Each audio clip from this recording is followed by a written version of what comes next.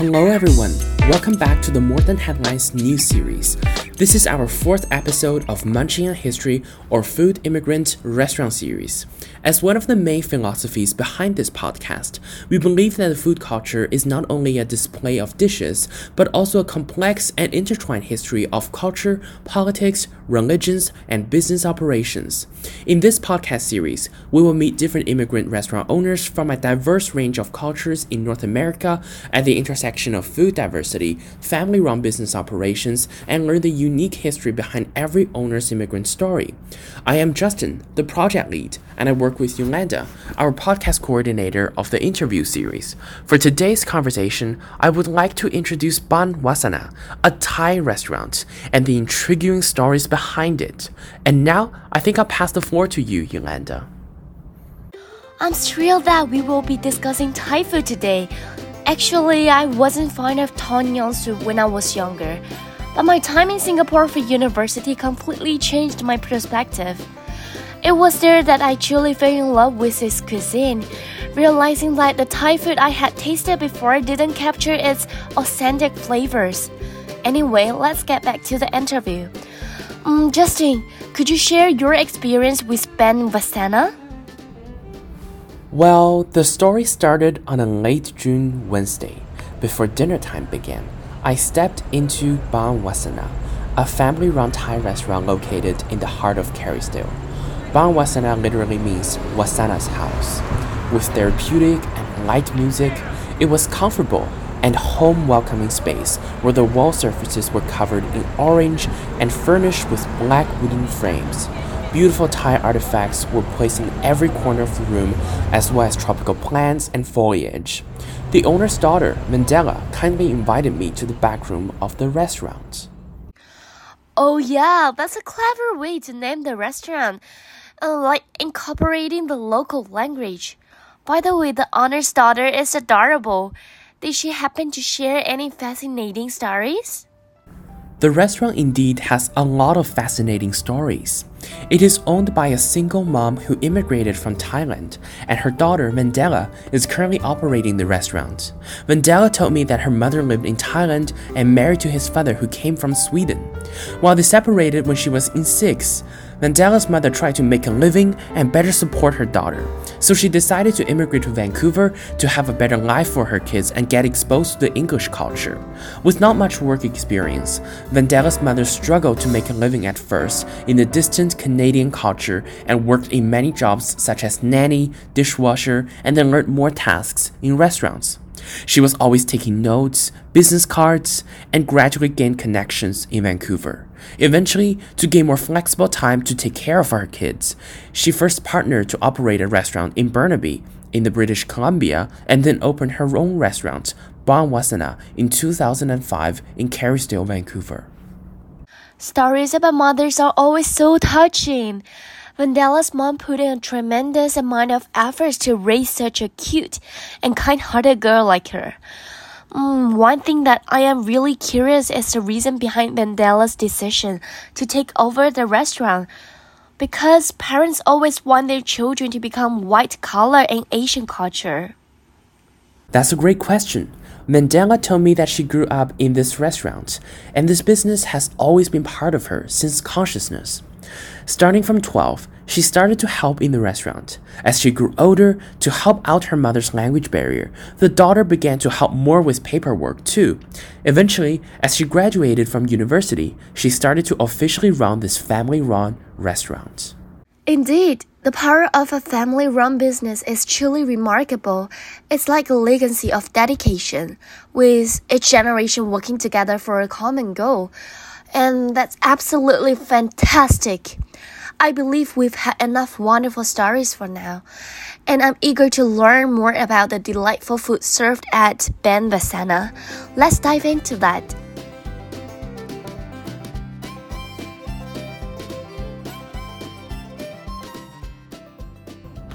Definitely.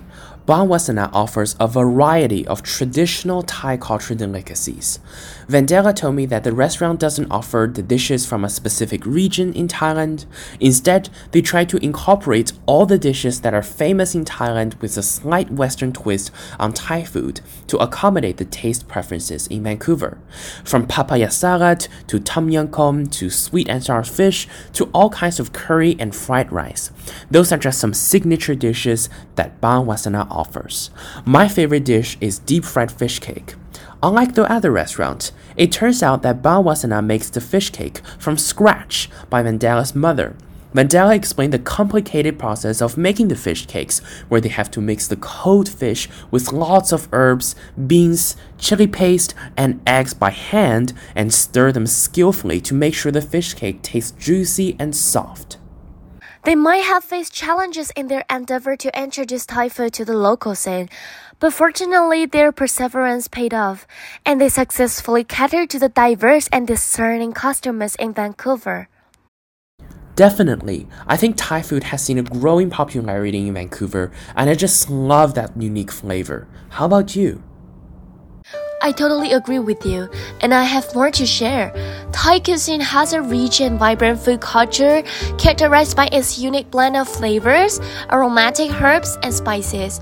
From the tangy and spicy tom yum soup to the comforting goodness of pad Thai, Thai food offers a delightful array of dishes that tantalize the taste buds and leave a lasting impression. We Baan Wasana's dedication to preserving the authentic essence of Thai food while adapting to local preferences. Diners in Vancouver get to savor a truly immersive and authentic taste of Thailand. You know, when it comes to Thai food and culture, there's this wonderful tradition that I find fascinating. In Thai culture, the general rule is to order at least the same number of dishes as there are people present. And guess what? All these dishes are shared and enjoyed together instead of having individual plans. That's something common in Asian culture, which emphasizes food as an important part of social occasions. Alright, let's go back into the restaurant owner's personal story. Did Vandela happen to share any of the challenges they faced when she and her mother came to a foreign country to operate the restaurant?